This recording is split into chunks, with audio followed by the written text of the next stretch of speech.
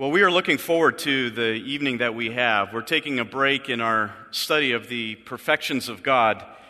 And in light of the fact that there is an election coming up in a few weeks, we thought that it would be very, very helpful to spend some time this evening with some very qualified guests to talk through issues related to the government and the state of the government today, the state of our culture, and our role as Christians in the culture, our responsibility before the government, and how we can do those things in a way that is most glorifying to our God and Savior.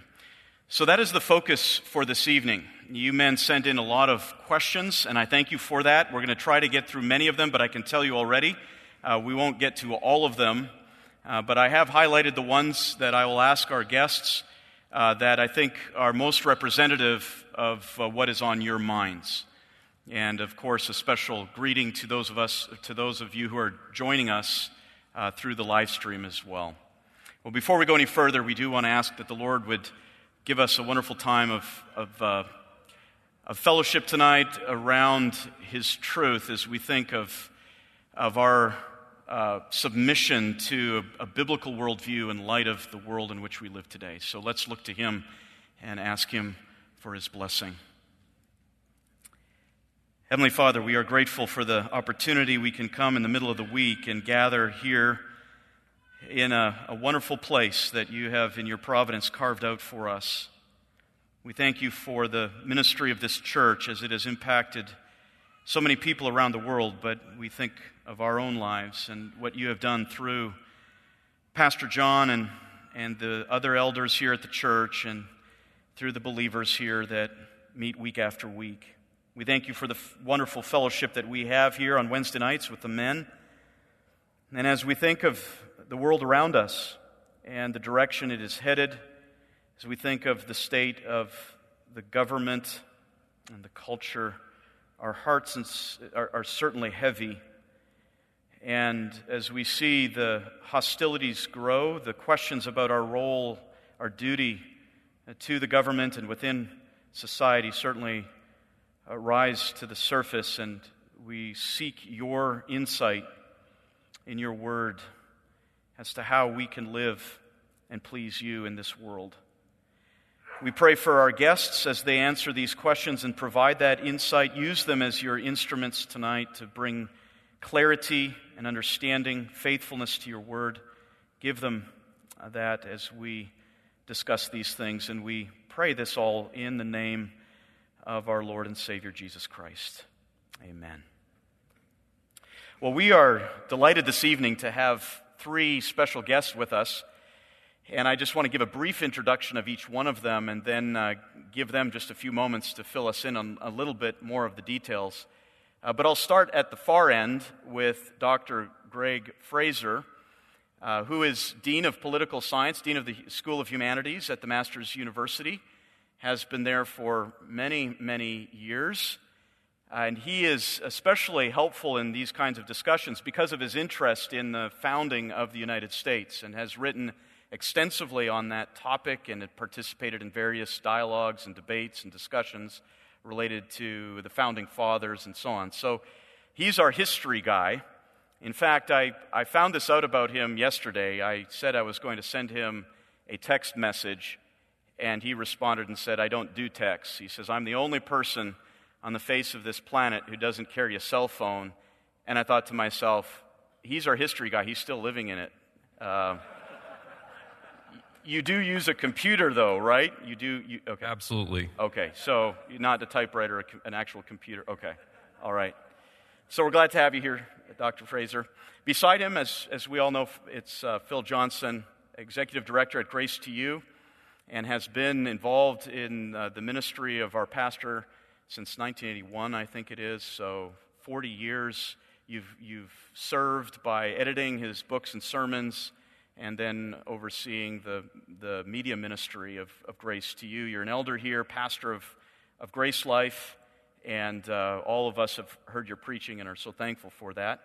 And you have a considerable social media presence, although I have to say you had Yeah, that's diminished now. Greatly. I hear you're in jail, so... Actually, yeah, I am probably off Twitter for good because the ransom that they're demanding for me to come back would be I'd have to admit that I was guilty of hate speech for saying that it's grooming activity to have a cross-dressing security guard escorting kindergartners across the street. I'm not going to say that. Yeah. So I think I'm off for good, which is a blessing, actually. I'll have a whole lot of more time now. Yeah. So that is more or less the stipulation that has been placed. You would have to acknowledge that you. I'd made a post saying that these drag queen crossing guards at elementary school crosswalks are that amounts to government-sponsored grooming, and they kicked me off for saying that. Wow. Well, we'll be talking more about that this evening, obviously, and the direction of censorship and how we as Christians respond to that. So, but thank you for being here, Phil. We know you're very busy, and someone who is probably on the road more than he is here at home is our guest, Daryl Harrison, and you're the Dean of Social Media at Grace to You, so you oversee all the media for Grace to You and the media ministry from John MacArthur. You also have a pretty substantial blog, Just Thinking for Myself, and then as well you have a podcast, which is a very significant podcast that you do with Virgil Walker, and you can take a moment in just a moment to explain a little bit more of that. And I know that you have particular interests in critical race theory and how that is creeping through or overtaking so much of society. So your insights as well tonight will be so very, very helpful, and we're looking forward to hearing your answers. Now, with that said, why don't we start with you and tell us a little bit more, fill in the details that I didn't, that would be helpful for our men to know, to pray for you and also just understand how the Lord is using you today. Yeah, thanks for that opportunity. Recent job title change at Grace to You. My current title now is Director of Digital Platforms at Grace to You, but the social media is still falling under my responsibility. So where do I start? So my day job when I'm here is in that role at Grace to You. However, I did come to L.A. about 3.5 years ago, my wife Melissa and I, with a personal ministry of my own that I've been doing for many years, writing for a blog titled Just Thinking for Myself, as you mentioned, Brad. But then out of that blog grew the Just Thinking podcast, which some of you may be familiar with. The podcast, as of December of this year, has been in existence for 5 years. I co-host it with my good brother and friend Virgil Walker. Virgil is the Executive Director of Operations at G3 Ministries back in Atlanta. Like I said, the podcast has been in existence for 5 years. We're approaching 6 million downloads as I speak here today. And we've gained, by God's grace and mercy, an incredible reputation around the world for being one of the trusted places that folks can go to hear sociocultural issues be addressed expositionally, which is one reason why our podcast episodes are so lengthy. Sometimes our episodes can go 2.5, 3.5 hours. We're an expositional podcast. So what you hear in the pulpit every Sunday here at Grace Community Church, we do that same thing behind the microphone. We exposit topics, we exegete terms, and we hopefully are edifying the church through what we do by helping equip them to address a lot of these issues that you mentioned, Brad, through a biblical worldview. Yeah, that's wonderful. 6 million downloads. And how many podcasts have you done so far over the years? We just released episode 120 last Wednesday. It's titled Indwelling Sin in Believers. Indwelling Sin in Believers. So that episode is trying to help believers sort of navigate that tension between the fact that we are regenerate, but even so we have remaining sin within us that we have to deal with. That's a 2-hour and 45-minute episode. But I would encourage those of you who are not familiar with the podcast, if you're a podcast listener, you can download the Just Thinking podcast on any podcast platform where you happen to get your podcasts. But yeah, episode 120 was just released last week. So 120 episodes, close to 6 million downloads. It's amazing, especially with that kind of content that you'd have that kind of interest. That's so encouraging to hear. Wonderful. Phil, fill us in on some more details about your life, what's going on, and what you're busy with these days. Yeah, I think you covered it all, actually. I've been editing books for John MacArthur since 1981. For the first couple of years, I was employed at Moody Press and working with him.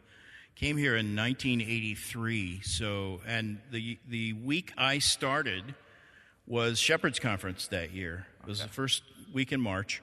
So this coming March will be my 40th anniversary at Grace to You, and all things continue as they have been from the beginning. It's amazing. That is a great track record, 40 years. Praise the Lord for that, and it's something that I mention from time to time, but how I was eventually ended up here from, considering the fact that I grew up on a farm in Canada, was through a Grace to You broadcast that was beamed out of Winnipeg, Canada, and that's how I got to know about this ministry. So, and you would have been there already at that time when. Yeah, in fact, I remember the agency in Canada that the guys that ran it lived in Winnipeg. Oh, did they? So yeah, okay, and still do, I guess. Okay. I think we still work with them. So okay, I was glad to get the broadcast on in Winnipeg. I didn't know you'd be the fruit, but. That's a great blessing. Yeah, well, the interesting thing about that station was that, in Canada, everything has to be multicultural. So right before Grace to You would be some Catholic program, and afterwards would be some rank charismatic program. So you had Grace to You right in the middle. So it was wonderful. Yeah. And then, Greg Fraser, why don't you tell us a little bit about how things are going at TMU and what you're busy with there? Yeah, I'm as you said, the Dean of the School of Humanities. I'm also Professor of History and Political Studies. That's what I consider my main job, is teaching. I'm a dean because they asked me to do that. I've actually been at Grace Church for 47 years, since 1975, and I'm a leader in Sojourners Fellowship Group, and I teach the longest-running Bible study at Grace Church. Been going for, I don't know, Dick, what is it, 47 years, 48 years, something like that. Not me the whole time. And this is my 35th year of teaching at the Masters University. I started when I was 5. Yeah. How many students, do you know how many students have gone through your classes? Wow, I have no idea. It's thousands. Okay, that'd be amazing to know. Yeah. Well, again, thank you, men, for being here. And, of course, the topic for tonight is quite discouraging when we see where the government and the culture is going. So before we get into that, I do want to start with something very important. What encourages you today when you look across the landscape? What is that which gives you most encouragement? And Daryl, I'll start with you. Yeah, I would have to say the one thing that encourages me is resting on the sovereignty of God. I recall something that the late Dr. R.C. Sproul once said. He said that there are no maverick molecules flying around in the universe. And the sovereignty of God, to repeat a phrase, I don't know if it was Spurgeon who said this, but that the sovereignty of God is the pillow that I rest my head on every night. So that encourages me in spite of what we're seeing going on in the culture and society today. Just to append to that, another thing that encourages me is that the Word of God is being tested as being true, given what we're seeing. God's Word tells us that what we're seeing in the culture today is exactly what we're supposed to see. So although it may look negative, disappointing, you may feel disheartened with respect to what we're seeing, you just understand that the Word of God has already told us that this is exactly what's supposed to happen. So you have the sovereignty of God and then the veracity of His Word as being two things that encourage me every day. Good. Phil, how would you answer that? Yeah, it's tempting to feel like Elijah, like I am left, and yet we know that's not the truth. And what encourages me is the realization that I think the faithful remnant is getting larger, more numerous. I remember back when I was first saved, I came to Christ in Tulsa, Oklahoma, which is sort of the headquarters of the charismatic movement, Oral Roberts University and all of that. I came to Christ through just reading the scriptures, and I was looking for a church. I had come out of a really liberal Methodist background, and my only criteria was I wanted to go to a church where the pastor would open the Bible and teach from it. Yeah. And it was really hard to find one in those days. Now, if you went to Tulsa, there are at least 5 or 6 churches that are pastored by TMS grads where you can get really solid Bible teaching. I think the numbers of faithful people are growing. If you look at the world as a whole, it's clear that society's getting worse and things are getting bleak. But I'm not pessimistic. You can't be pessimistic and be a Calvinist, like Daryl said, you know. Yeah. So I'm not a pessimist. I'm a Calvinist. Yeah. And I know that in the end, truth wins. Yeah. And I know that God has always advanced his kingdom not through majority rule, but through that faithful remnant. And the remnant is growing, and I'm encouraged by that. Yeah, these are purifying years, aren't they? Yeah. Greg, what do you think? Yeah, Daryl stole my answer. Did you see my... No. When I speak to churches about how to live biblically in political society, I start and I end with the same thing, which is God is on his throne. Yeah. And to me, that's the most encouraging thing, is that I know that nothing that's happening is surprising God, and it's all according to his plan. And so that's really important. I'm also encouraged by our graduates that I see as they go out and they report back to me the things that they're doing. That's encouraging. And then a third thing is the fact that we can actually go to the sovereign God who's on his throne in prayer, and that he listens to his people. I was on a Christian radio program once debating a guy on an issue, and I gave about 6 things that we could do with regard to an issue. And then the 7th one was, and we can pray. And then this was a Christian radio program, and so a caller called in and said, "So, Professor, you're saying all we can do is pray." And I said, "Well, actually, no, that's not what I said. I listed 6 other things, but let's say I didn't say the other 6 things. Let's say all we can do is pray. All we can do is call on the sovereign God of the universe." Yeah, our hands are really tied. And so that's encouraging to me, that not only is he on his throne, but we have access to that throne. Yeah, good. Indeed, the Lord is on his throne, and he does what he pleases. And he uses instruments to mediate his rule, and one of those that we read of in Scripture is the government. And so I'll start with one of the more specific questions here. As we see government encroachment and tyranny start to become a reality in this country, how would you, Dr. Fraser, how would you define biblically the role of the government? Why has God instituted the government? What is its purpose? The government's fundamental purpose is to restrain evil, and it does that 2 ways, as Paul explains in Romans 13. That is by promoting good and punishing evil, punishing bad, just like parents do with their children. If they're good parents, they praise the children when they do right, and they punish them when they do wrong. And that's fundamentally what the role of government is in the world. And God has established it in order to... God makes the promise in Genesis that he's not going to bring another flood and destroy the whole earth because of the wickedness of mankind. And he instituted civil government to restrain man's evil perpetually through government, so that the evil never reaches, which tells you something about the evil before the flood, but the evil never quite reaches that level at which God has to destroy it. At least it won't until the end. And so, to restrain evil, that's the fundamental purpose of government. Okay. Anything to add to that?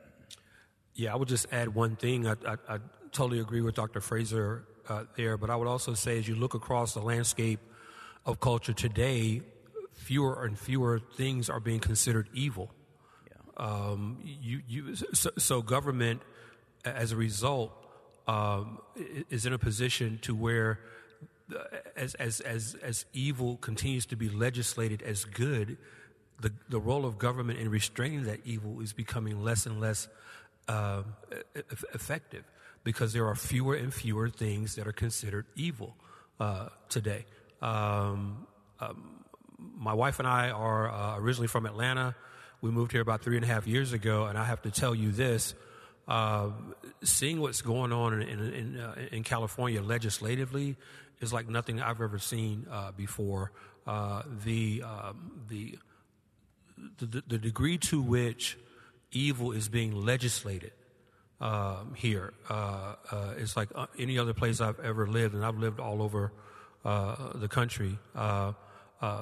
So I think it's interesting, if not ironic, that we see on the other extreme of what Dr. Fraser is talking about with respect to the role of government, one of those roles being to restrain evil, is that government is making that responsibility increasingly impotent by endorsing evil within the boundaries of its responsibility to restrain evil.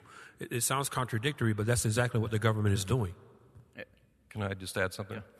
Yeah, I think an important thing to remember is that governments can't help but restrain evil because God has established them for that purpose. And so even though ungodly rulers don't want to restrain evil, they nonetheless do. Now, they also commit evil. Every government that has ever existed restrains evil and commits evil. Some governments are better at restraining evil than others. Just like if I played basketball with LeBron James, we'd both be playing basketball, but one of us would be a lot better at it. Governments all restrain evil, and they all commit evil because they're run by fallen human beings. And so we ought not to get too, in despair over the government committing evil, because every government throughout history has committed evil.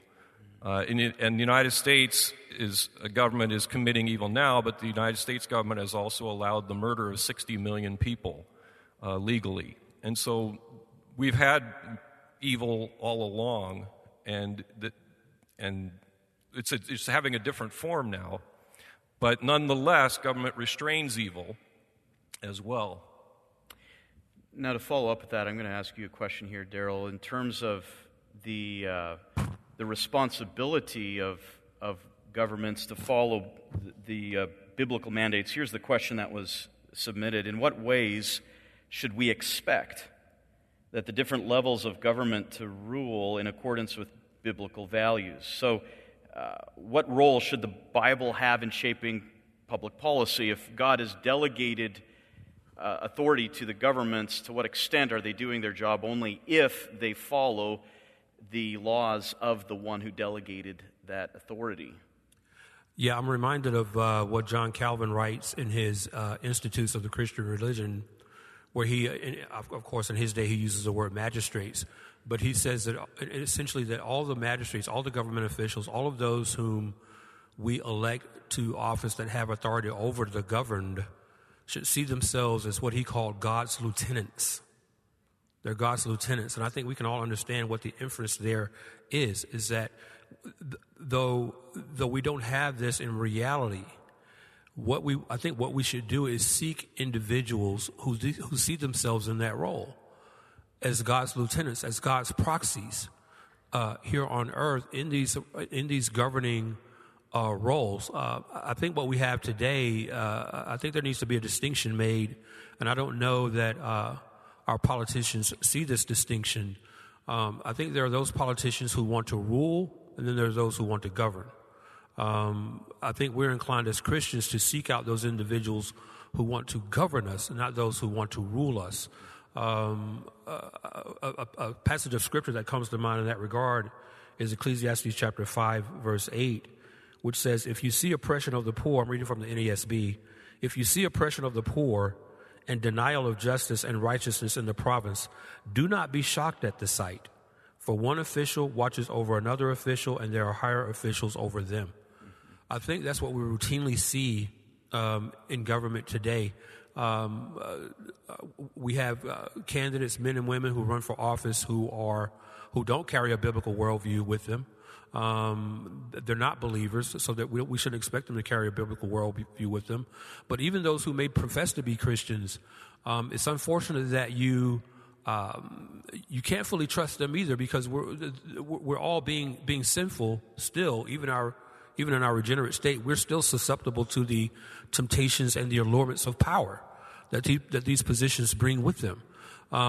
So it's a challenging position to be in today with respect to who we should support, who we should cast our votes for, in terms of those who want to govern us. I think there are certain issues and positions, and I know we're going to get into that later, Brad, that seemed rather obvious in terms of who a Christian can support and not support.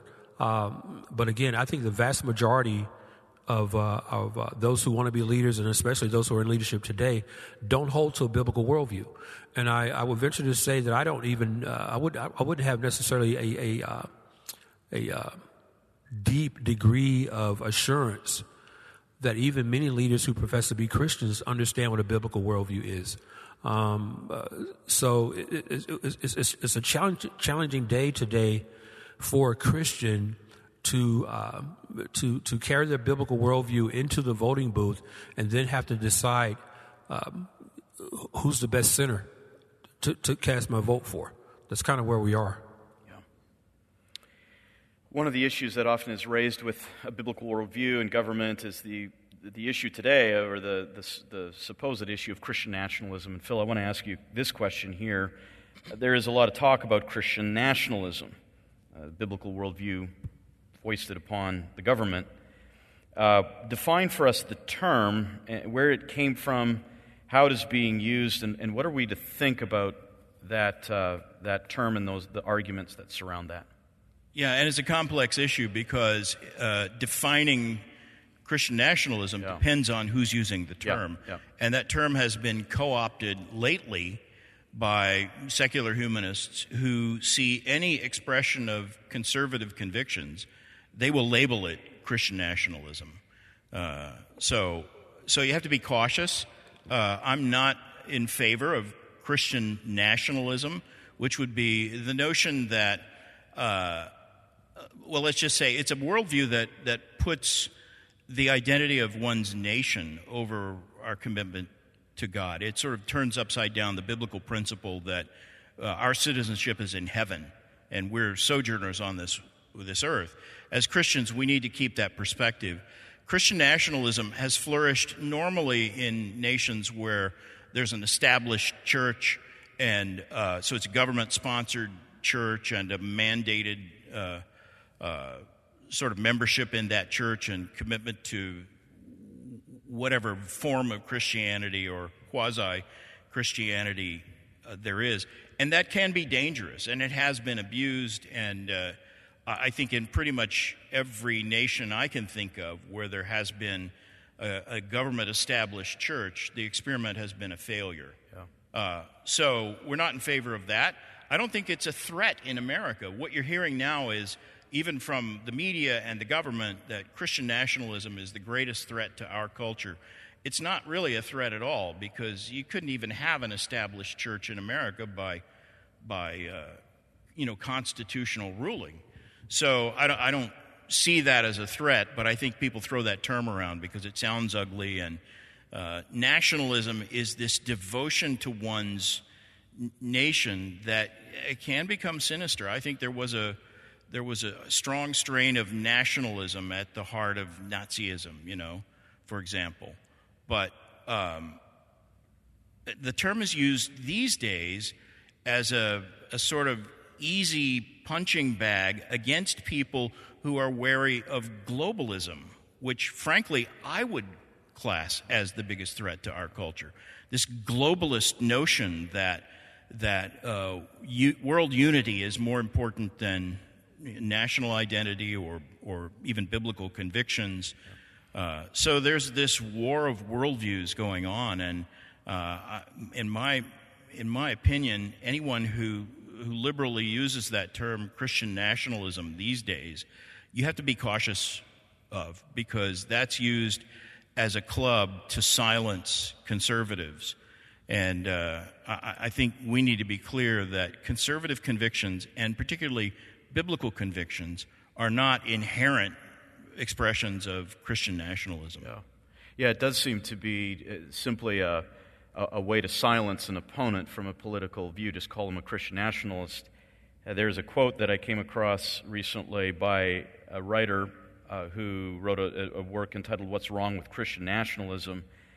And he advocates in his book, he has this statement that says this: how hard is it to say both drag queens and fundamentalist Christians can use the local library and host events there?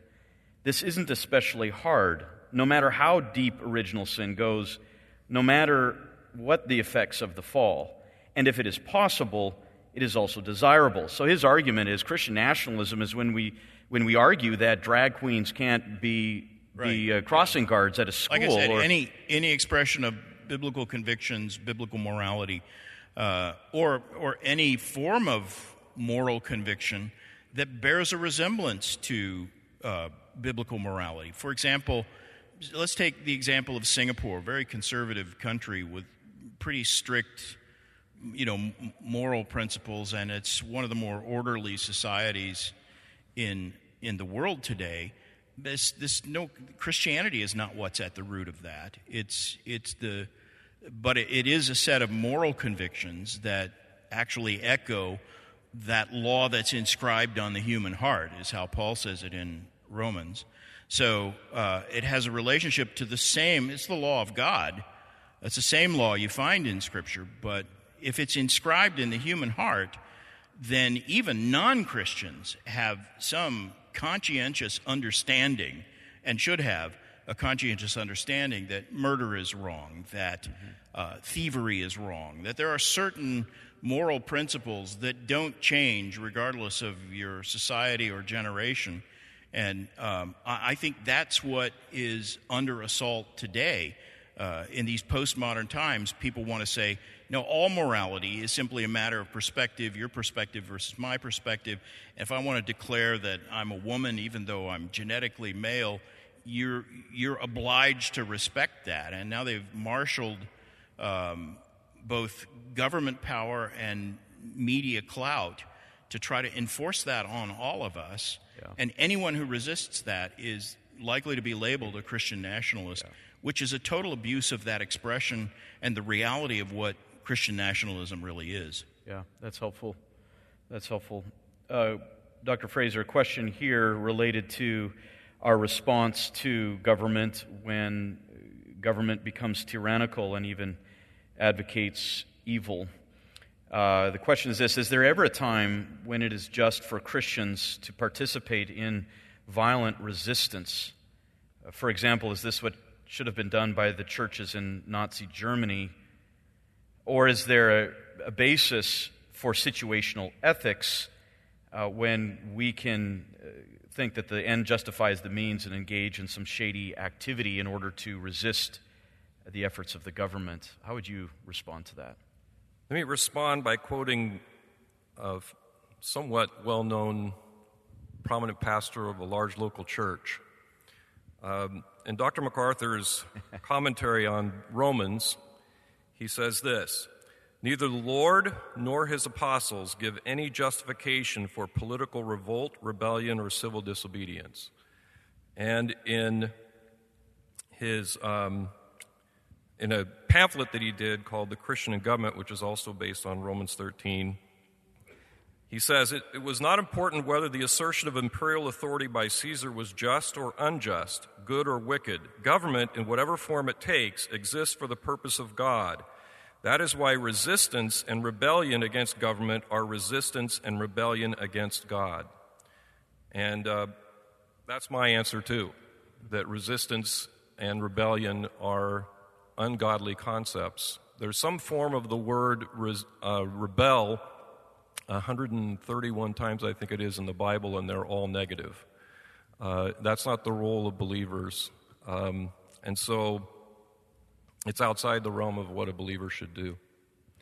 What would you say regarding the churches in Nazi Germany, for example, when the Nazis were coming for the Jews? Should there have been an effort made by the churches to resist in a physical manner and even to lie in order to cover, to hide the Jews? Is there a basis then for situational ethics on that? Let me just add, by the way, to what I just said, so to make sure that there's no misunderstanding. We may have to disobey the governing authorities, as Grace Church has done. We may have to disobey the governing authorities if they ask us to disobey God. That's the one exception to the rule of obedience. We may have to disobey, but resistance is not acceptable.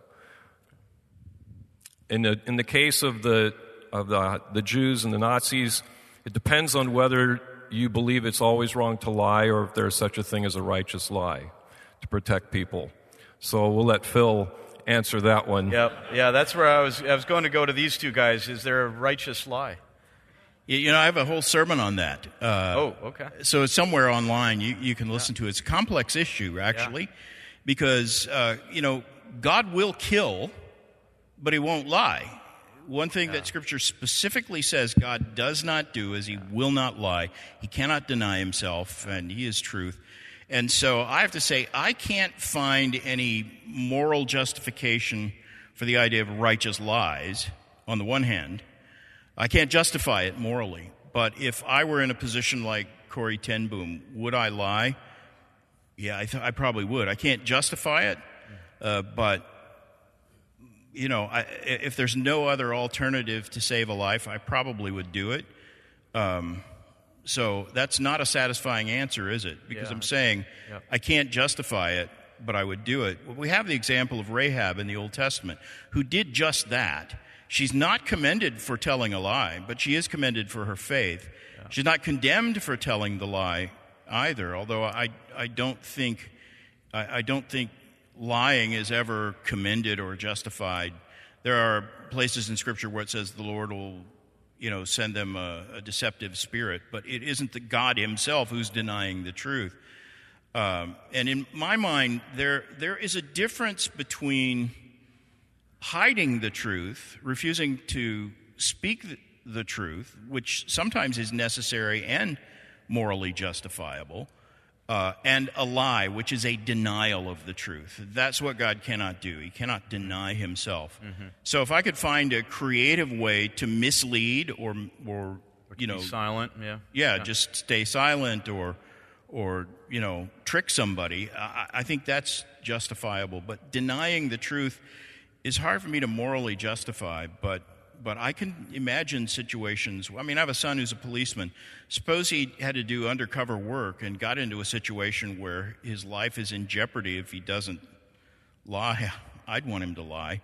But I can't necessarily give you moral justification for that. But I take some comfort in the fact that Scripture acknowledges that there are degrees of sin. Some things are great sins and some things are not.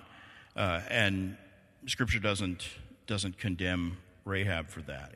Yeah. On the other part of that question about, and I love the distinction that Dr. Fraser makes between disobedience and rebellion. Yeah. The use of force, I think, is never justified, especially for the church acting as a church. Yeah. There's obviously justification for the use of force for a policeman or a soldier in a war and so on. That's not what I'm talking about. But for the church to use force against the government, I think it was Spurgeon who said, look, Islam has advanced at the point of a sword, but Christianity never has. And we're commanded to render to Caesar that which is Caesar's and render to God that which is God's. Scripture specifically gives the right to wield the sword to Caesar, never to the church. And I think any time churches have tried to, marshal armies and do crusades, that has always ended in failure because it's not what we're called to do. Jesus himself said he came not to destroy men's lives, but to save them. And our task as a church is to spread the gospel. John MacArthur keeps saying, and he's absolutely right, that we don't want to treat the mission field as if they were the enemy. Those are important distinctions and not always easy to make. Yeah, that's right. Daryl, I'll ask you this question. When we see the government becoming more tyrannical, one of the things that it can do, especially among us men, is create a kind of aggressiveness toward it. We see some of or we hear of some of the actions of the FBI, for example, or the DOJ arresting those who are protesting at abortion clinics, and I'll get to that a little bit later. But there can elicit in us as men a kind of aggressiveness in response to that, so that now any time that we see any kind of government figure, we're already defensive or on the offense. And my question to you in light of that would be, what counsel would you give to us as men that we would remain men, but be careful about the attitude that can sometimes come with that cynical view towards authorities? Yeah, I think my response to that would be twofold. Number one, I think as men, as God has innately wired us to be as men, that sort of reaction or response, as long as it's rooted in righteous indignation and not pride or selfish ends in terms of arrogance or trying to showboat or boast in your masculinity, I think we need to do a heart check to see what our motives are in responding the way we're responding. But then secondarily, and really alongside with that, we need to remember who we're representing. We are aliens and strangers in this world, and we are here as long as God has us breathing and our hearts beating. We are emissaries of Jesus Christ. And we need to remember that number one, given that the Holy Spirit indwells us, we have the mind of Christ. And as in that reality, we need to respond as Christ would, yielding our entire being physically and mentally to the leading of the Holy Spirit, so that we respond under the control of the Holy Spirit and not the flesh. It's interesting, if I could tie this, Brad, to, and I want to echo Phil's comments. I so appreciated Dr. Fraser's distinction between rebelling and disobeying. Just this past weekend, I was at a conference in Lubbock, Texas, and on the flight back to Burbank from Phoenix, I was watching a PBS documentary titled Eyes on the Prize, which is a story of the civil rights movement from the mid to late 50s into the decade of the 60s. And disobedience was at is what undergirded that entire movement. So I think we are coming as believers into a sort of milieu in society today where we're going to be confronted to make some really hard decisions. We're going to be faced with some situations and circumstances that are going to test whether what we say we believe are actually convictions. Talking about distinctions, there's a distinction that should be made between those two things. You find out whether or not what you say you believe is a conviction when you're put in a situation where that has to be tested. And I think as men, we're going to be tested. We're already being tested in that regard. We'll get into that a little bit later. But again, we need to make up our minds right now. All of us right now, as we're gathered in this sanctuary, we're gathered here freely of our own volition. But if you've been paying any attention at all over the past 3 to 5 years, Christianity is uniquely under attack. Uniquely under attack. And I don't mean that only in an ecclesiastical sense. I mean that in the sense also of Christian virtue, Christian principles such as the institution of marriage, even the Christian work ethic is being attacked. The biblical worldview obviously is being attacked. And we're going to face some situations that we've never encountered before. So as men, we need to make that decision, not only just for ourselves, but for our wives, our families. What stance are you going to take when that happens? Now, notice I didn't say if that happens. When that happens to you, because it's coming. It's coming. What are you going to do? I want to let that marinate for a second. What are you going to do? As a Christian man, not just as a man, as a Christian man, would you be willing to go to jail? Would you be willing to lose your job because you refuse to recognize somebody by their preferred pronoun? How would you be willing to suffer? Thinking about Philippians 1:29, what you has been granted. It's been gifted in the Greek. It's been gifted to you, not only to believe in Jesus Christ, but also to suffer for his sake. So as men, as Christian men, we're going to be expected to take the lead in suffering. To take the lead. Are you prepared to do that? And you need to make up your mind right now. Because when that situation comes, it's going to be too late. It's going to be too late. I'm really glad that you used that word, because I wanted to use that word sometime tonight.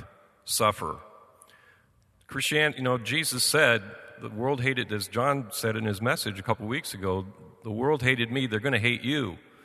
And unfortunately, we have a strain of Christians in America, largely based on America's history, that isn't willing to suffer. They don't think that they have to suffer. We can find some way around it, and it's going to come to the point at which we have to suffer, and that's the way that we show that we really belong to Christ. Mm-hmm. That's good. Yeah, could I just add one more thing to what Dr. Fraser said there? And at the risk of, well, on the podcast, we usually anger at least one person, so I may as well go for it here tonight. The days of comfortable Christianity are over. Those days are gone. They're gone. And I think to the extent that for many years, I think the church has looked to politics and especially political conservatism as being somewhat salvific in a way, as it relates to maintaining our comfortable Americanized Christianity. I think we've looked to politics for far too long to protect that.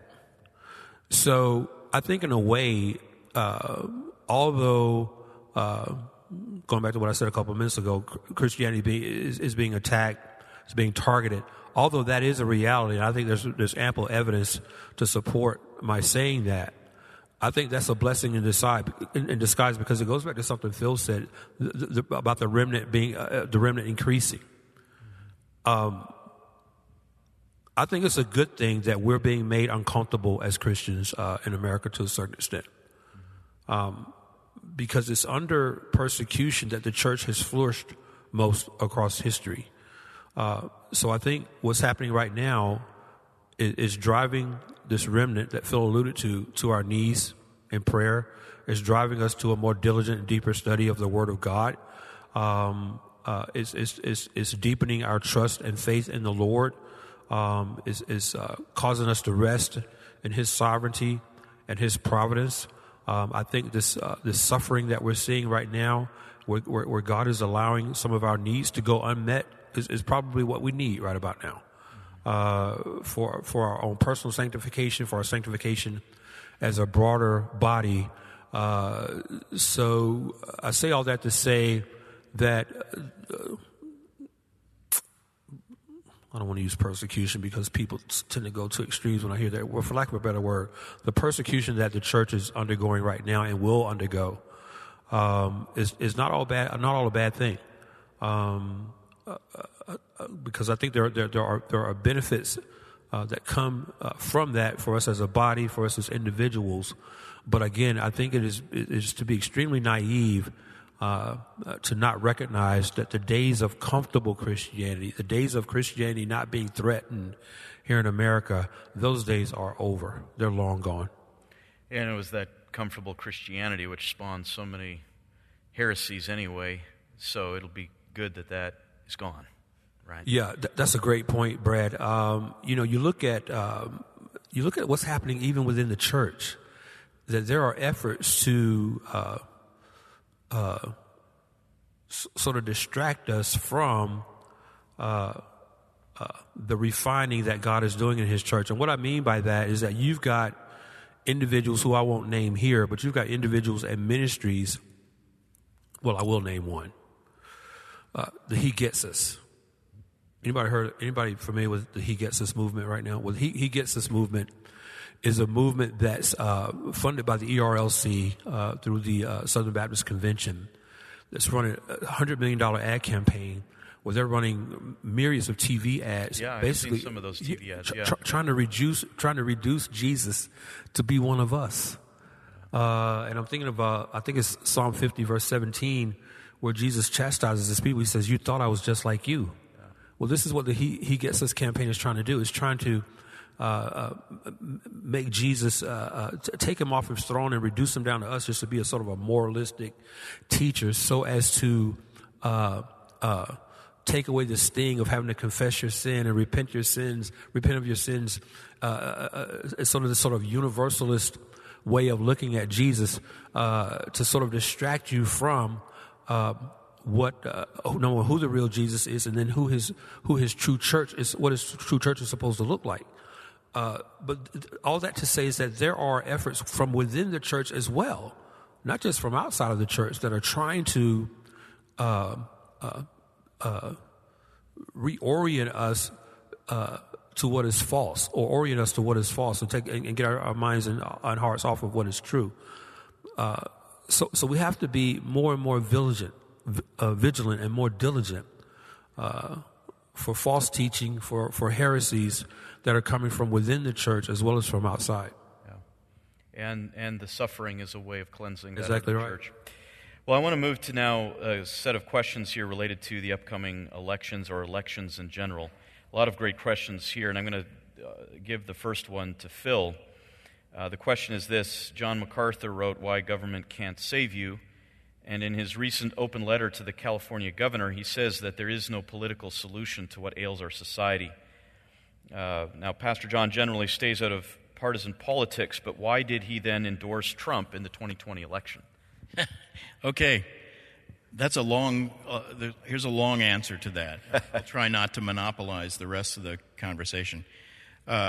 What he said wasn't an endorsement of Trump. John has always stayed out of partisan politics. What he was saying in that context was a criticism of the Democratic Party platform. Here's the problem. We, as a church, have always stayed out of partisan politics. So if there are questions about, taxation or whatever, the church is not going to weigh in on that. We render to Caesar what is Caesar's. The problem recently is that Caesar has been moving into moral areas that really pertain to the teaching of the church, trying to silence what we teach about marriage and gender and all of that. And that is so much part of the fabric of the Democratic Party platform that John, who normally would steer clear of politics, spoke about that and said he didn't see how any Christian could support such a wicked platform that formally endorses abortion and gender dysphoria and all these moral evils that are unraveling our society. It isn't that he delved into politics, it's that Caesar delved into biblical morality and began attacking it. So, I don't think it's proper to. I've seen people online saying, well, John MacArthur said if you don't vote for Trump, then you're not a real Christian. That is not what he said. What he said was he didn't see how any Christian could endorse a platform, the Democratic platform, that was filled with so much rank and obvious evil. And I think the time has come where, well, and you see this in Scripture as well, when Caesar begins to intrude on moral issues like that, it is time for the people of God to speak up and speak out and condemn it. That is what cost John the Baptist his life. Because he said to Herod, it's not lawful for you to have your brother's wife. Again, it's a moral issue, which Herod wanted to treat as a political issue, and he saw it even as ultimately a capital crime. It cost John the Baptist his head. And like both you and Darrell have said, I think we're heading more to a time when Christians are going to have to face that sort of opposition and criticism.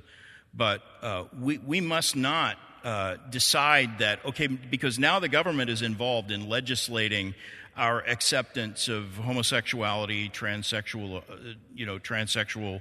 behavior, and all those sorts of things, then now it's a political issue, so the church needs to get out of it. There are voices in the evangelical movement saying that as Christians, we'll lose our testimony to the world if we continue to say abortion is murder and homosexuality is evil.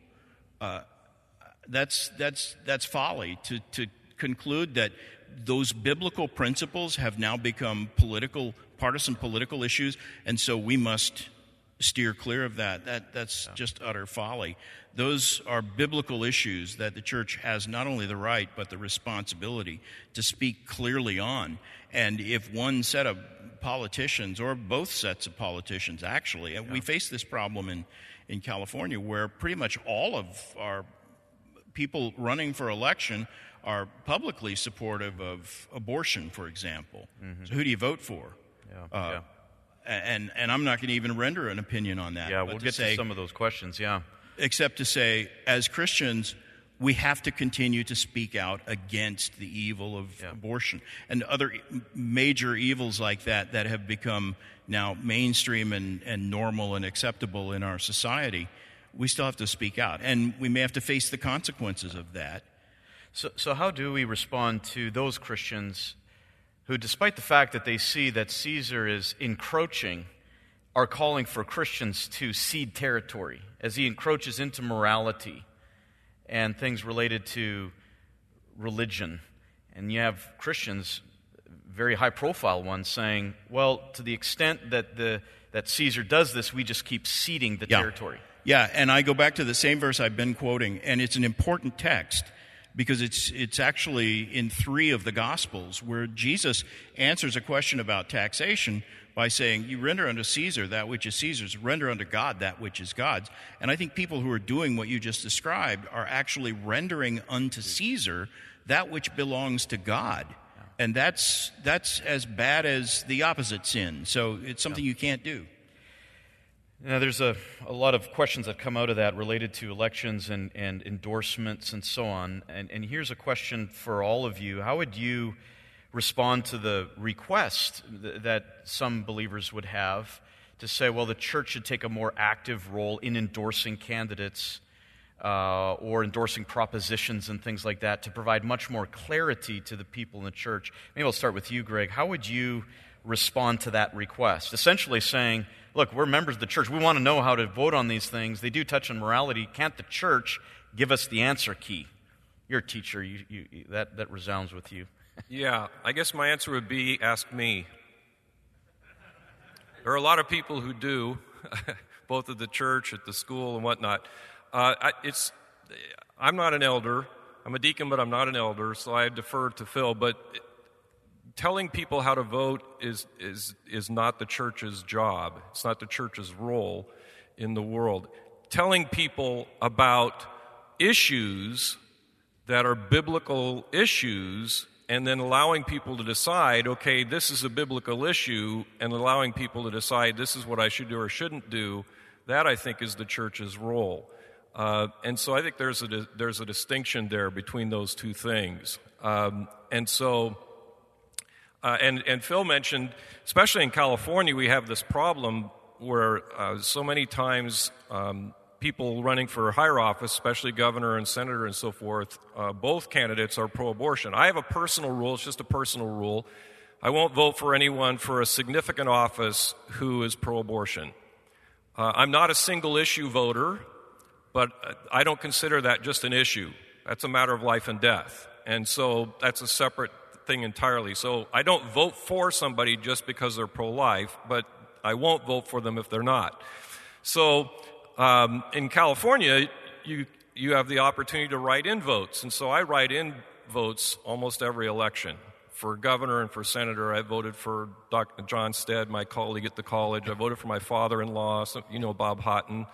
Last time I voted for myself for the Senate, just for fun.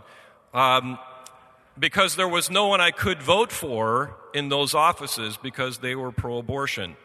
This election, there's a distinction there, which if someone wants to talk to me about it, we can.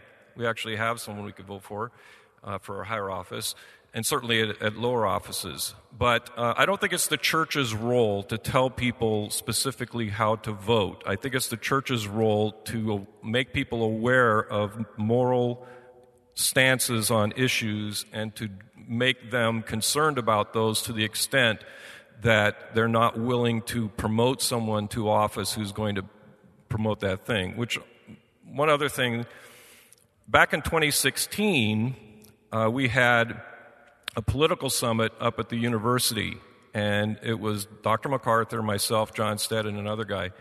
And it's actually the thing from the university that's gotten the most views online or whatever, something like 1 million. And that was 2 weeks before the 2016 election, and we talked about specifically some of these issues. And when it came to the Trump question, what I said, and John and I talked during dinner before, and I think he had the same view. Okay, I shouldn't say that. I shouldn't. Sorry. I'm not sure if he did or not. But my view was that I wasn't voting for an individual. They're both sinners. So in that sense, when you talk about the lesser of two evils, the lesser of two evils is still evil. So I didn't view it that way because they're both evil as individuals. But the key is, what are they going to do? That's the determining factor.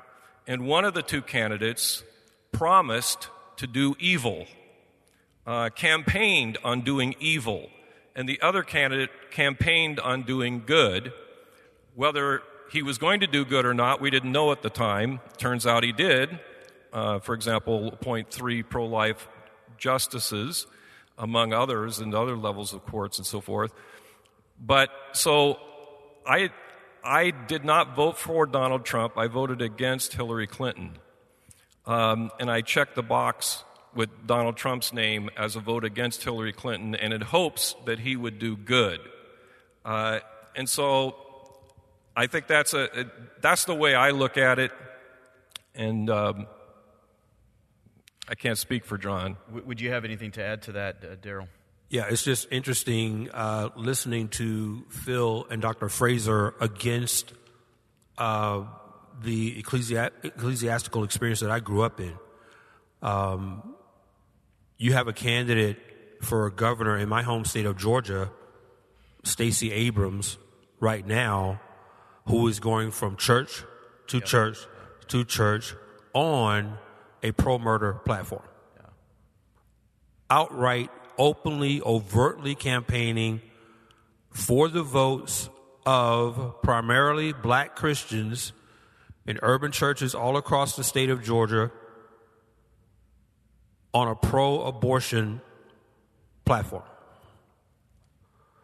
Now, what's interesting about that is that when you look at the history of abortion, going all the way back to Margaret Sanger's Negro Project in 1939, it was bad enough that Margaret Sanger, who was a eugenicist, a hater of black people,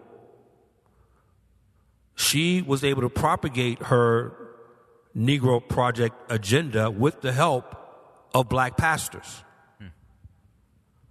Now here we are in 2022, the same message is being propagated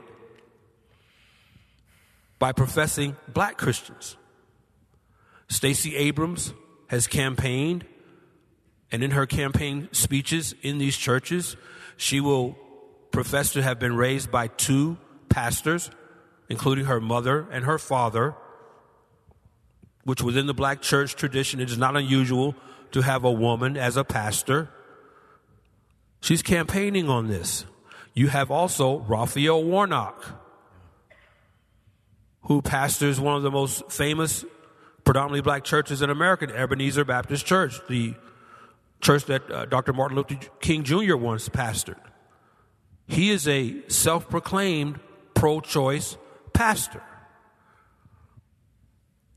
And it's just interesting that any Christian, and this is a frustrating thing to me personally, and you will forgive me, I hope, if I sound a little frustrated here, because it is, given the history of the decades of death that abortion has meted out in black families especially. No other ethnic group has been decimated as much through abortion as black babies. That's a historical fact. Yet you have people like Warnock and Abrams in churches, behind pulpits, advocating that the murder of unborn image bearers of God is a virtue. Stacey Abrams on social media today can be seen in a video. I think she was being interviewed on MSNBC. She was questioned about the impact of the economy on families in Georgia. Increasing food prices, increasing gas prices. Her response was, Well, the reason families are being impacted by these economic metrics is because they have children. Yeah. She said this. Wow. It's just unbelievable that there are Christians out there who don't carry a biblical worldview into the voting booth. This woman is going from church to church to church. Warnock is going from church to church to church, getting applauded by congregations. Why? Because they look like them. Now, I don't want to go off on anything here, but this is the black church tradition is something not only that I've studied, but I've lived it. I've lived it. You have within predominantly black urban churches a hermeneutic of slavery still being preached. The significance of that is that if you're going to continue to preach a hermeneutic of slavery and woe is me, and you're still waiting for your Moses to lead you to the promised land, you can get an individual like a Stacey Abrams, you can get an individual like a Raphael Warnock to come into your church and preach deliverance to you. And they'll vote for him in droves. Despite the fact that they're telling you to your face that if you elect me, I'm going to make sure that women can legally go out and murder their unborn image bearers of God. I'm going to make sure that remains legal. Now, how you juxtapose that, I have no idea. Yeah. I have no idea. Yeah, that is a great tragedy. Related to the issue of abortion and what has been, of course, paramount in some of our thinking here recently was when Governor Newsom paid for billboards in various states citing Mark chapter 12, verse 31 about loving your neighbor and using that as a proof text for abortion. And of course that lit Pastor John up and motivated him to write the letter. And so I know Phil, you were highly involved in that. Could you give us a little bit of an update into kind of the behind the scenes, what Pastor John was thinking, and then also follow that up with what impact has that had? Has there been any response to it, either politically or even from other evangelicals? In fact, just today I saw a draft of an article that's about to come out from NRB, the National Religious Broadcasters, talking about it and supporting John. They included a quote that I gave them, and they've been basically supportive. Not all evangelicals have, but I think the few voices that have been critical of John are those voices that would be critical of John no matter what he did, So I'm not too worried about that. They would just say it's another example of Christian nationalism or something like that. Yeah, sort of. And in fact, there has been some of that. Yeah. But I'm not really concerned about that. I would say that the majority of evangelicals have been very supportive and grateful that John did what he did and said something. As far as I know, there's been no response from the governor or any of the politicians in California. So, no response to that. I don't expect any. I didn't expect any when John issued the letter. But I think the reason for an open letter is because this was an open transgression to begin with. Yeah. To take a passage from the Word of God and twist it so that you've literally turned it on its head and made it to mean the opposite of what it actually teaches, and to then billboard that across the nation is a sin so egregious. It doesn't surprise me that it stirred John MacArthur's righteous soul to anger and outrage, and I'm glad he expressed it in an open letter. The one criticism I've seen from a few evangelicals has been, why did this have to be an open letter? Why didn't he go to him privately? Which you get that no matter any time you respond to someone's published or public transgressions, which that's not what Matthew 18 is about. Yeah. And again, I see what John did with Governor Newsom as a pretty close parallel to what John the Baptist did with Herod. And that's how John saw it as well. That's what motivated him to do it. I had in fact, John had a small group of us meet with him out at the Masters University when he was planning to do this.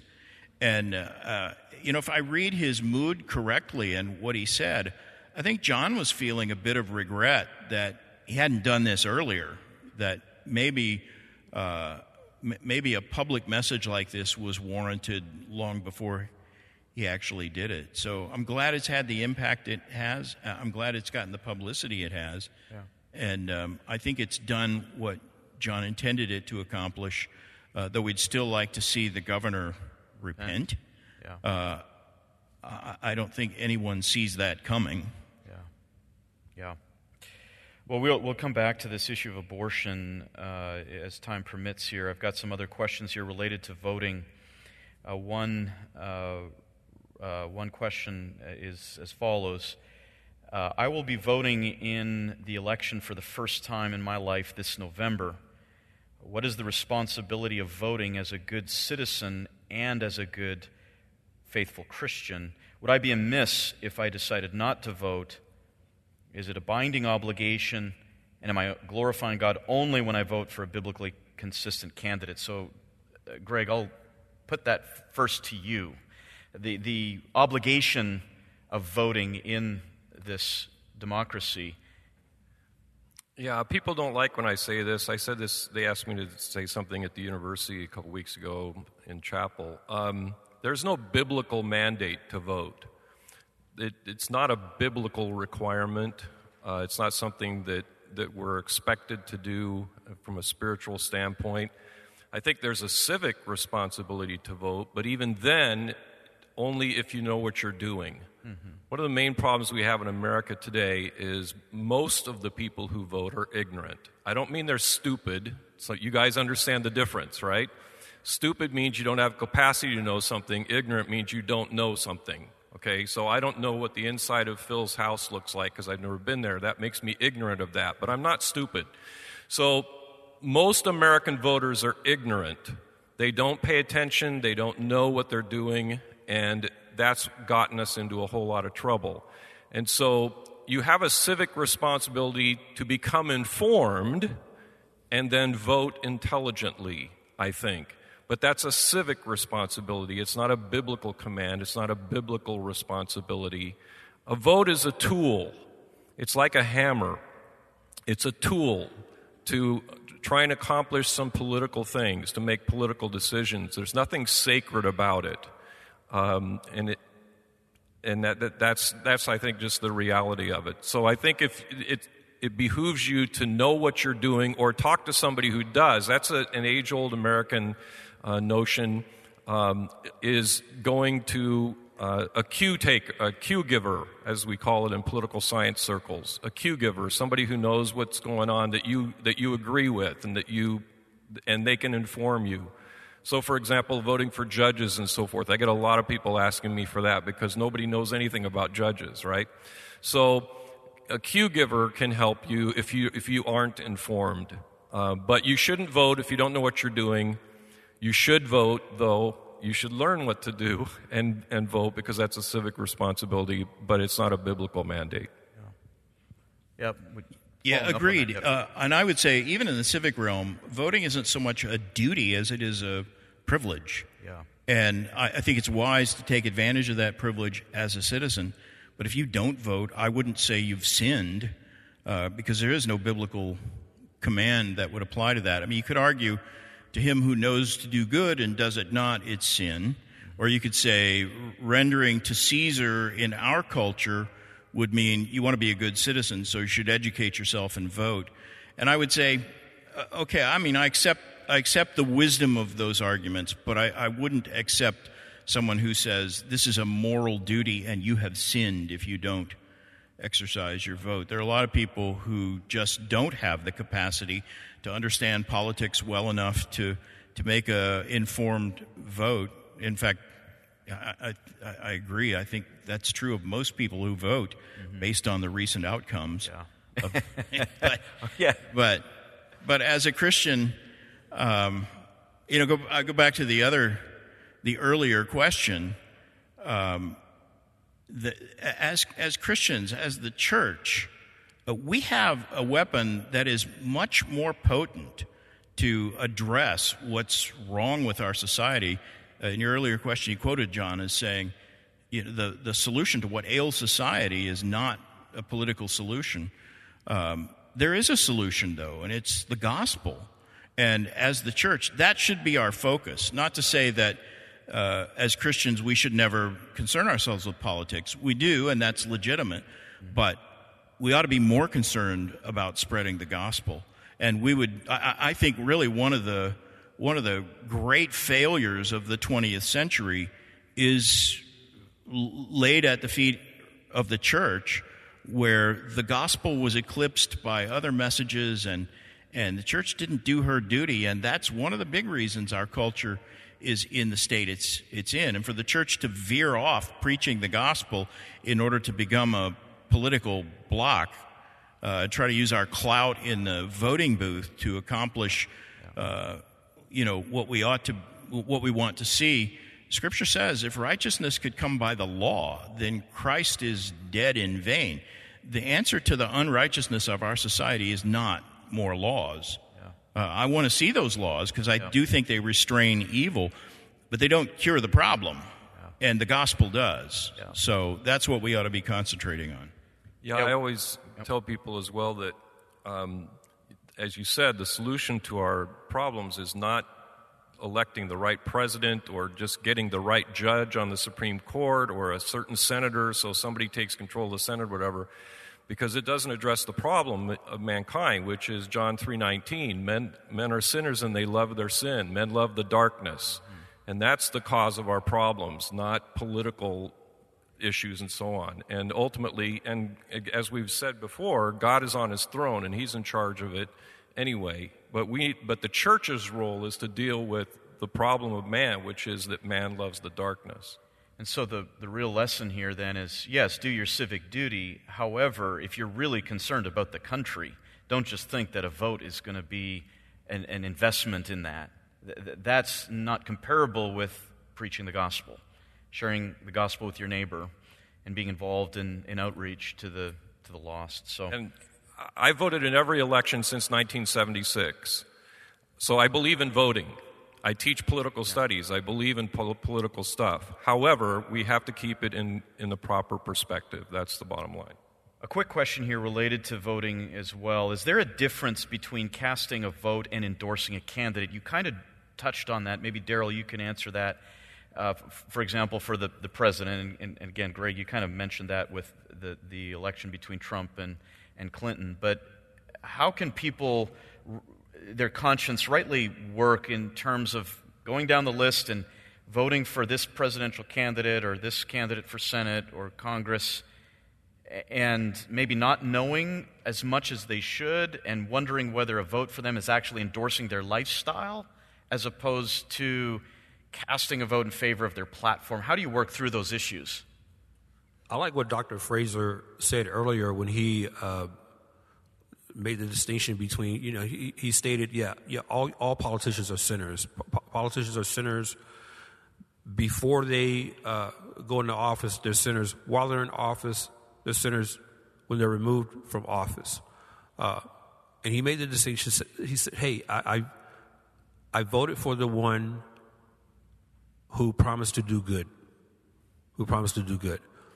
I've said many, many times when I'm at churches across the country speaking that one thing you have to remember as a Christian when you go into a voting booth, that you're not just voting for an individual, you're also voting for that individual's worldview.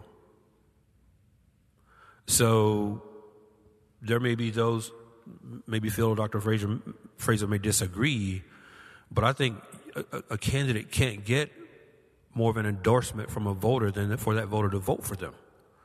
And that behooves us to study, to do our own due diligence and study these candidates as much as possible to understand that when you vote for a person, you vote for their worldview.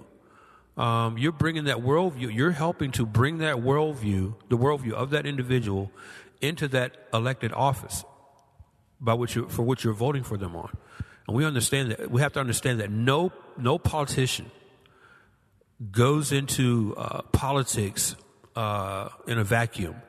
There's an agenda that they carry with them, for better or worse.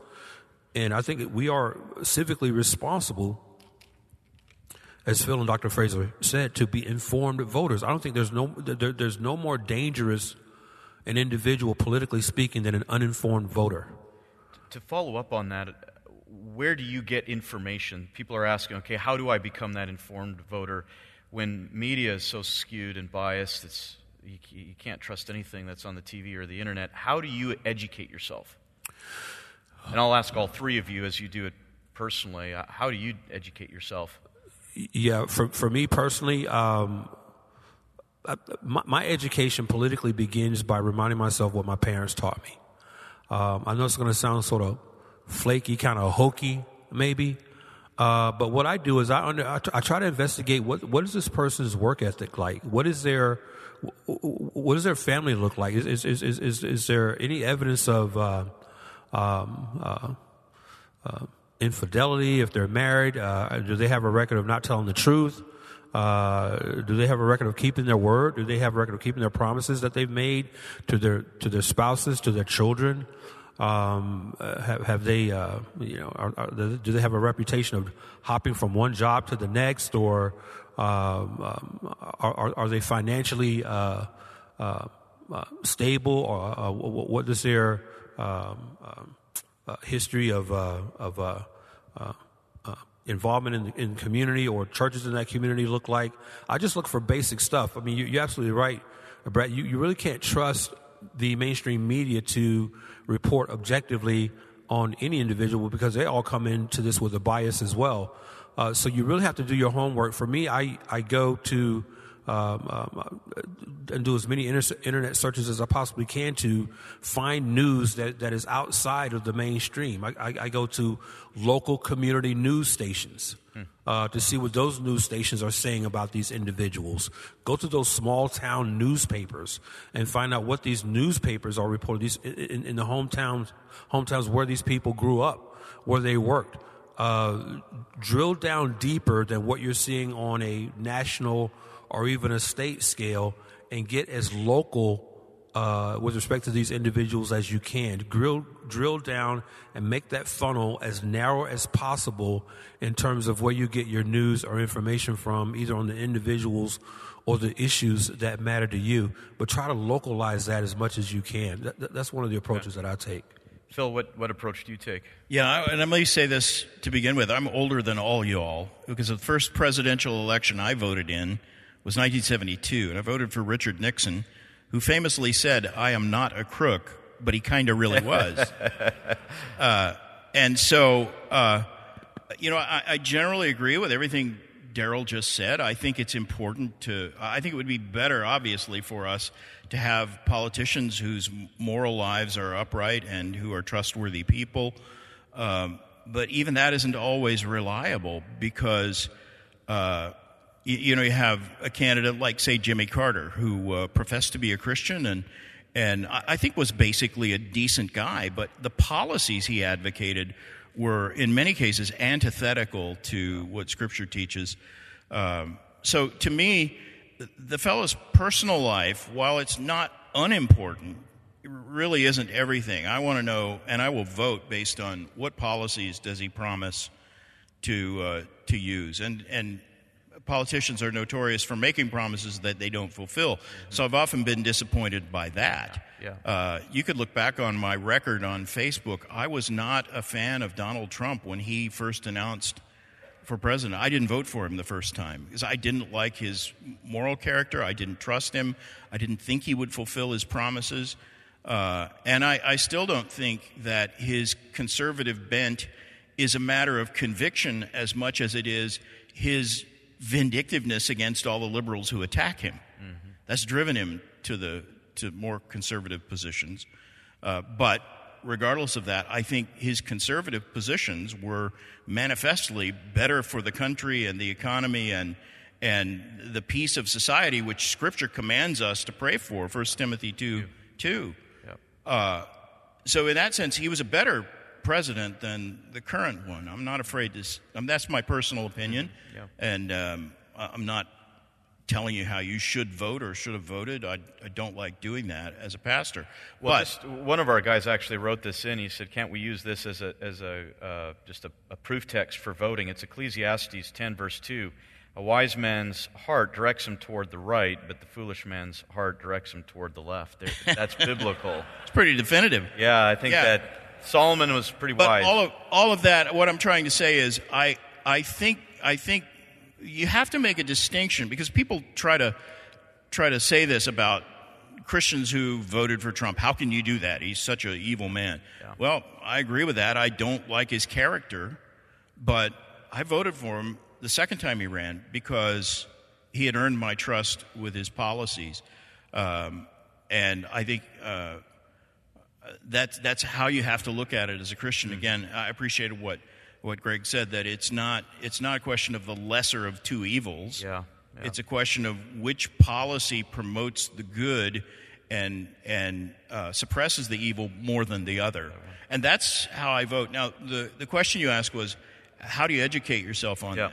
Yeah. Well, I read a lot and try to study the major candidates for myself, but there are these lists of judges and stuff that I don't have time or the inclination to do.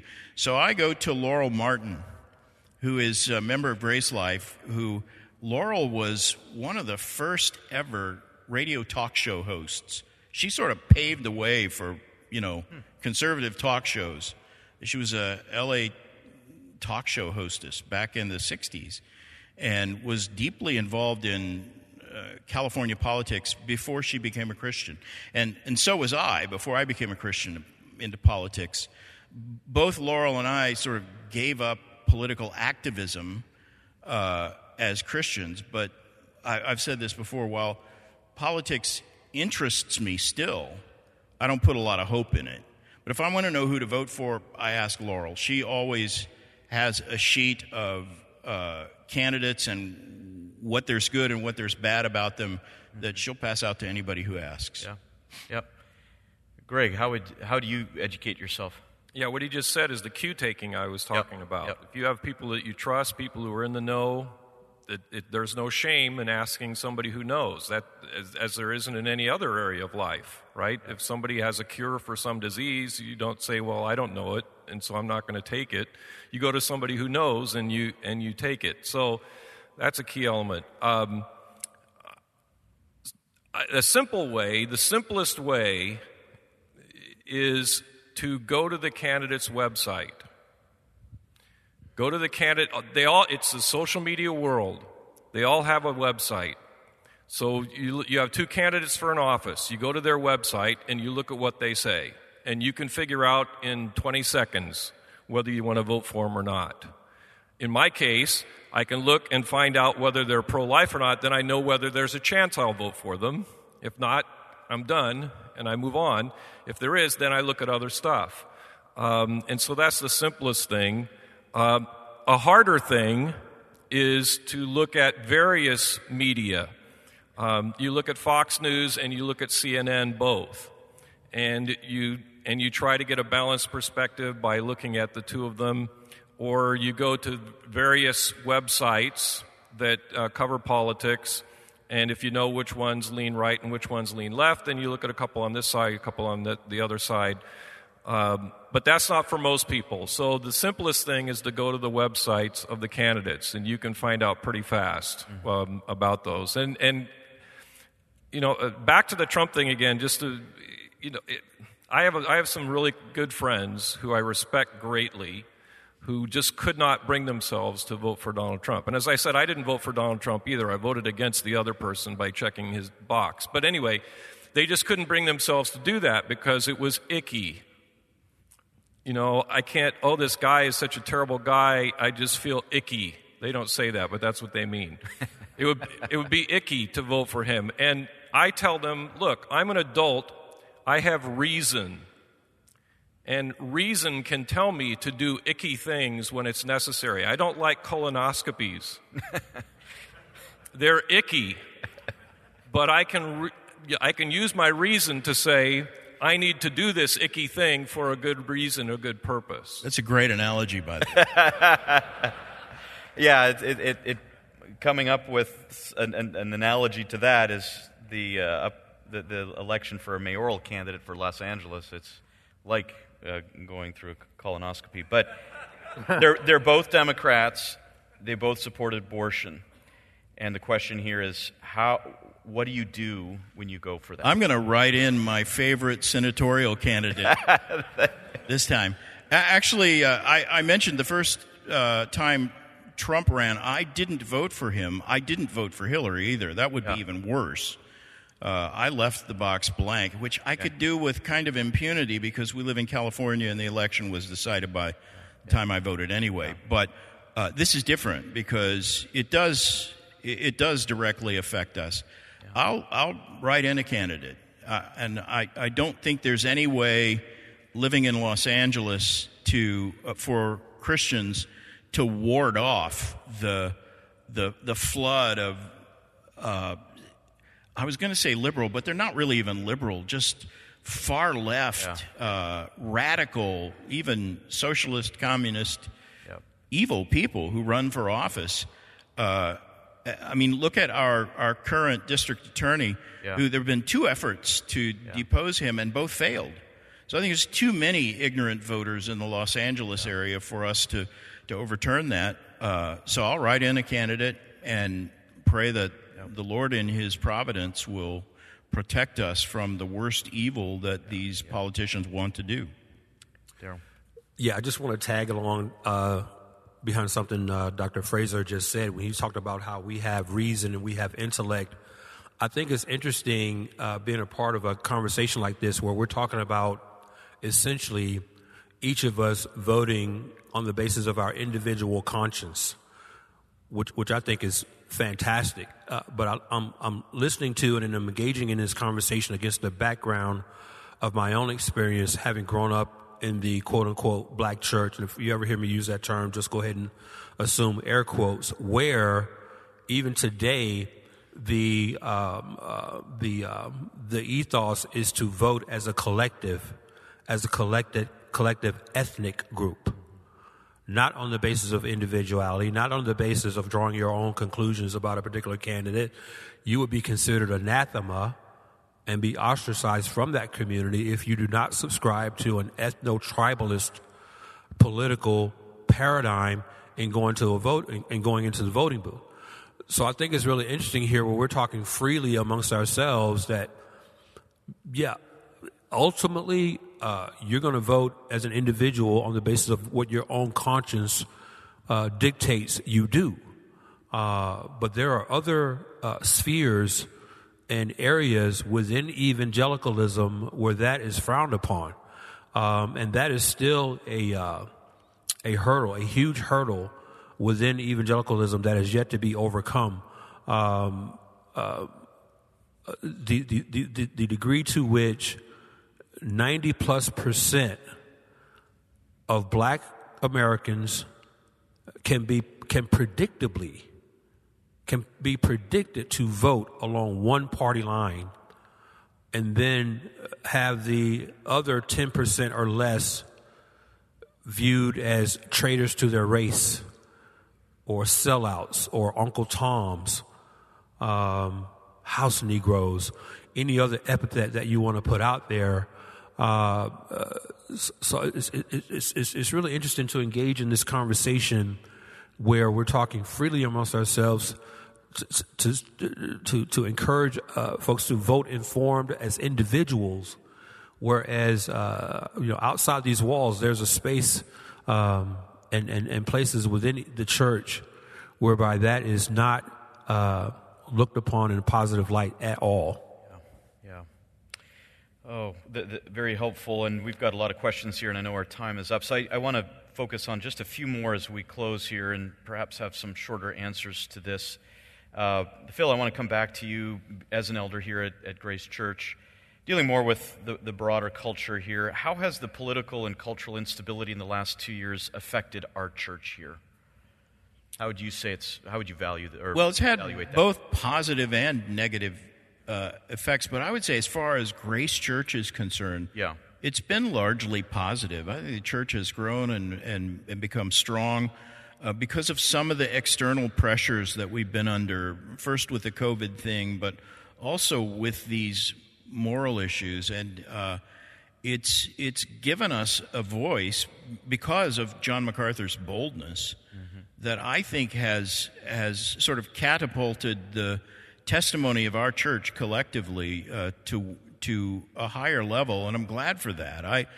I am not glad for the moral meltdown of society all around us, but we keep saying, look, God is on the throne, He's sovereign, and I think you see that in the health and growth of Grace Church and other churches like ours. When I said at the very beginning, the thing that encourages me is I think the remnant is getting larger. Yeah. You see that in microcosm right here in our church. Yeah, good. That's helpful. Question for you, Dr. Fraser. The question relates to the integrity of the elections. And again, just a short answer on this. In light of California, where the Democrats have a supermajority, there's a suspicion that there's no integrity to the elections here anyway. But even more nationally, there's been a lot of talk in the last 2 years of the lack of integrity in the elections, lack of transparency. How do you advise Christians to handle that discussion with coworkers and family members about election integrity and how to relate to those, whatever results come in, that we have to accept that? There's two different ways to answer that. One is it depends on who the family members and coworkers are and how invested they are in it. And the answer to that, if they're really invested in it, is don't talk to them about it, because you can't win unless you just go along with whatever they say. Every election in American history has had things that have been cheating and done wrong and so on and so forth. That's every election at every level. There are abnormalities, there are things that are done wrong, and so on and so forth. That's just a reality. It's just a fact. Are they at the level that it would have changed the result of the election? Very, very rarely. I don't think it's fruitful just for your own well-being to get too heavily invested in something that isn't going to change. I was asked to speak in one of the fellowship groups the week after the 2020 election, and I was talking about what to do in biblical society or in political society, and I said, and I was going through the things that we must do that the Bible says, one of which is to pray for our leaders. And I said, we need to pray for our leaders. We need to pray for, and I listed various people, and I included President Biden and Vice President Harris. And someone came up afterwards and was livid. You don't know that they're the president and the vice president, blah, blah, blah. And I said, yes, I do, because I know the process. And even if there was something that was done, there isn't enough time between now and when the inauguration is to prove that. And so he's going to be the president one way or another. And no, you don't know. No. So I don't think it's very fruitful to get too heavily invested in that, especially in light of the fact, again, that God is sovereign. And so am I saying we should just look the other way and not be concerned? No, you do all the investigation, you do all that stuff and so on, but don't make it the center of your life.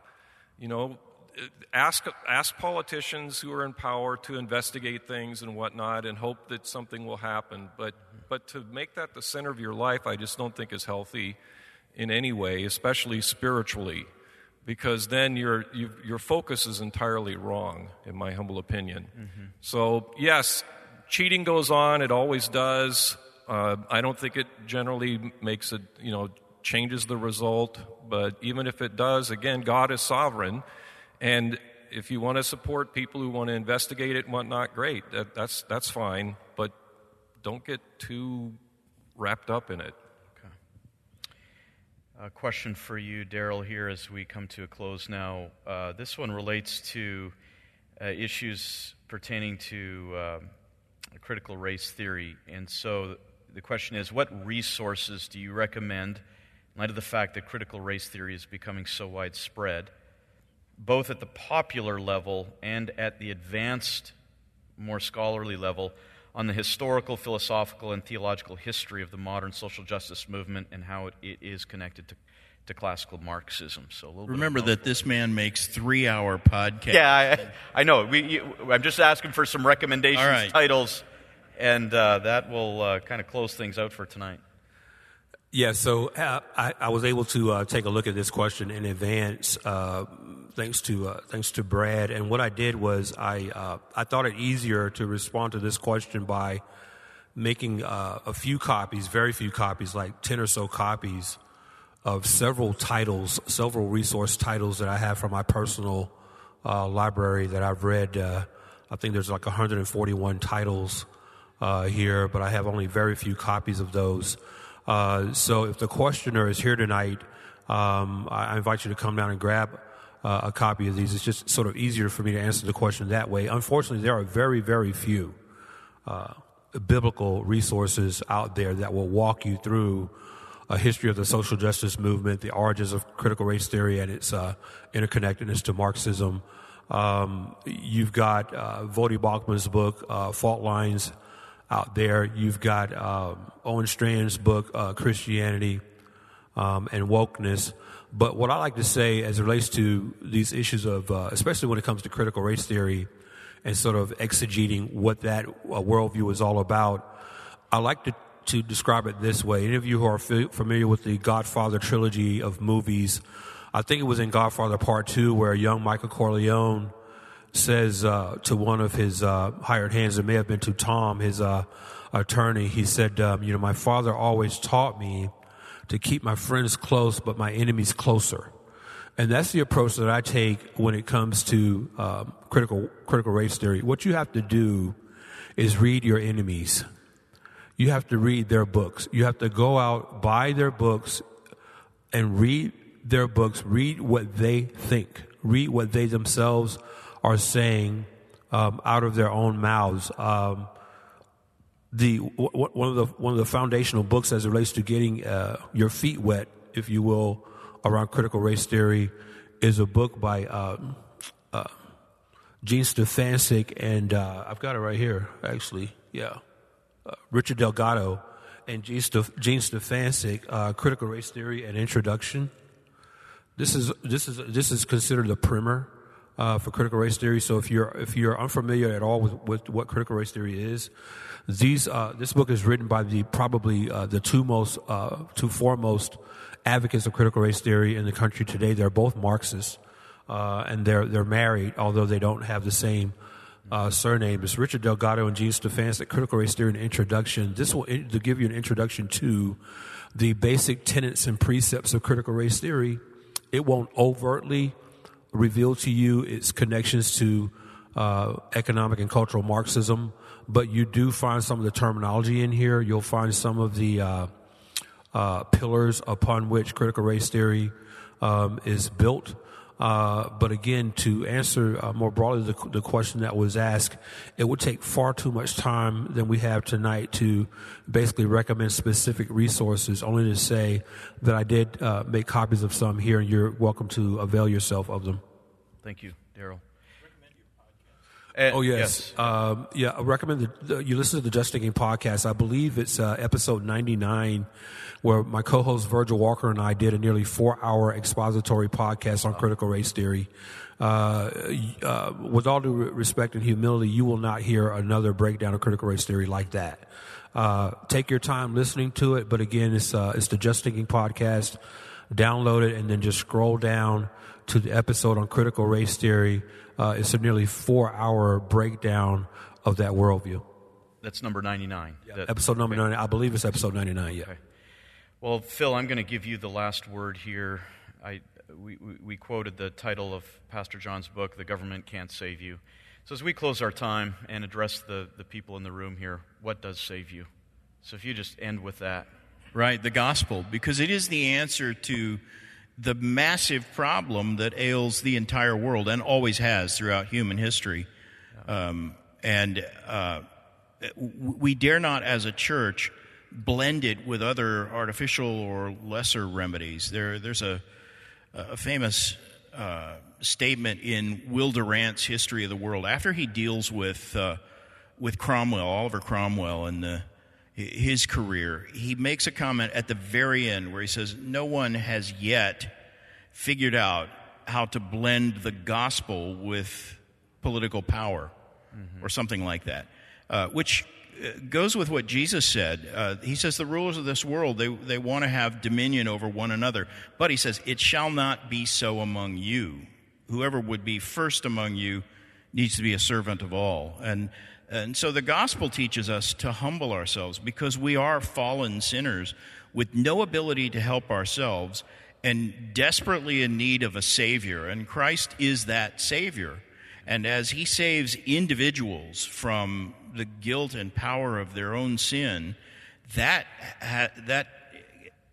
throughout history has had more of a positive impact on societies than all the political efforts in the world. And woe to the church that forgets that principle. We need to preach the gospel and tell people that there is a Savior who holds the answer to the problem that ails not only the whole world, but each of us individually. Yeah. Would you close our time in prayer and pray for your colleagues here and for these men as they approach the voting booth in a couple of weeks here, and even for our church as we continue to take a stand and be a light in a very dark and troubling world? Sure. Father, you've commanded us to be lights that shine to the world and not to hide our light under a bushel. And yet we know that light is the gospel. It's not our political clout or our philosophical opinions or any of those things. May we be faithful heralds of the gospel. And I pray for each man who's here tonight as we've considered some difficult issues. Help us to think wisely. Help us to think biblically. And may in everything we do, from the voting booth to the privacy of our own homes, may everything we do glorify Christ. We pray in his name. Amen. Amen.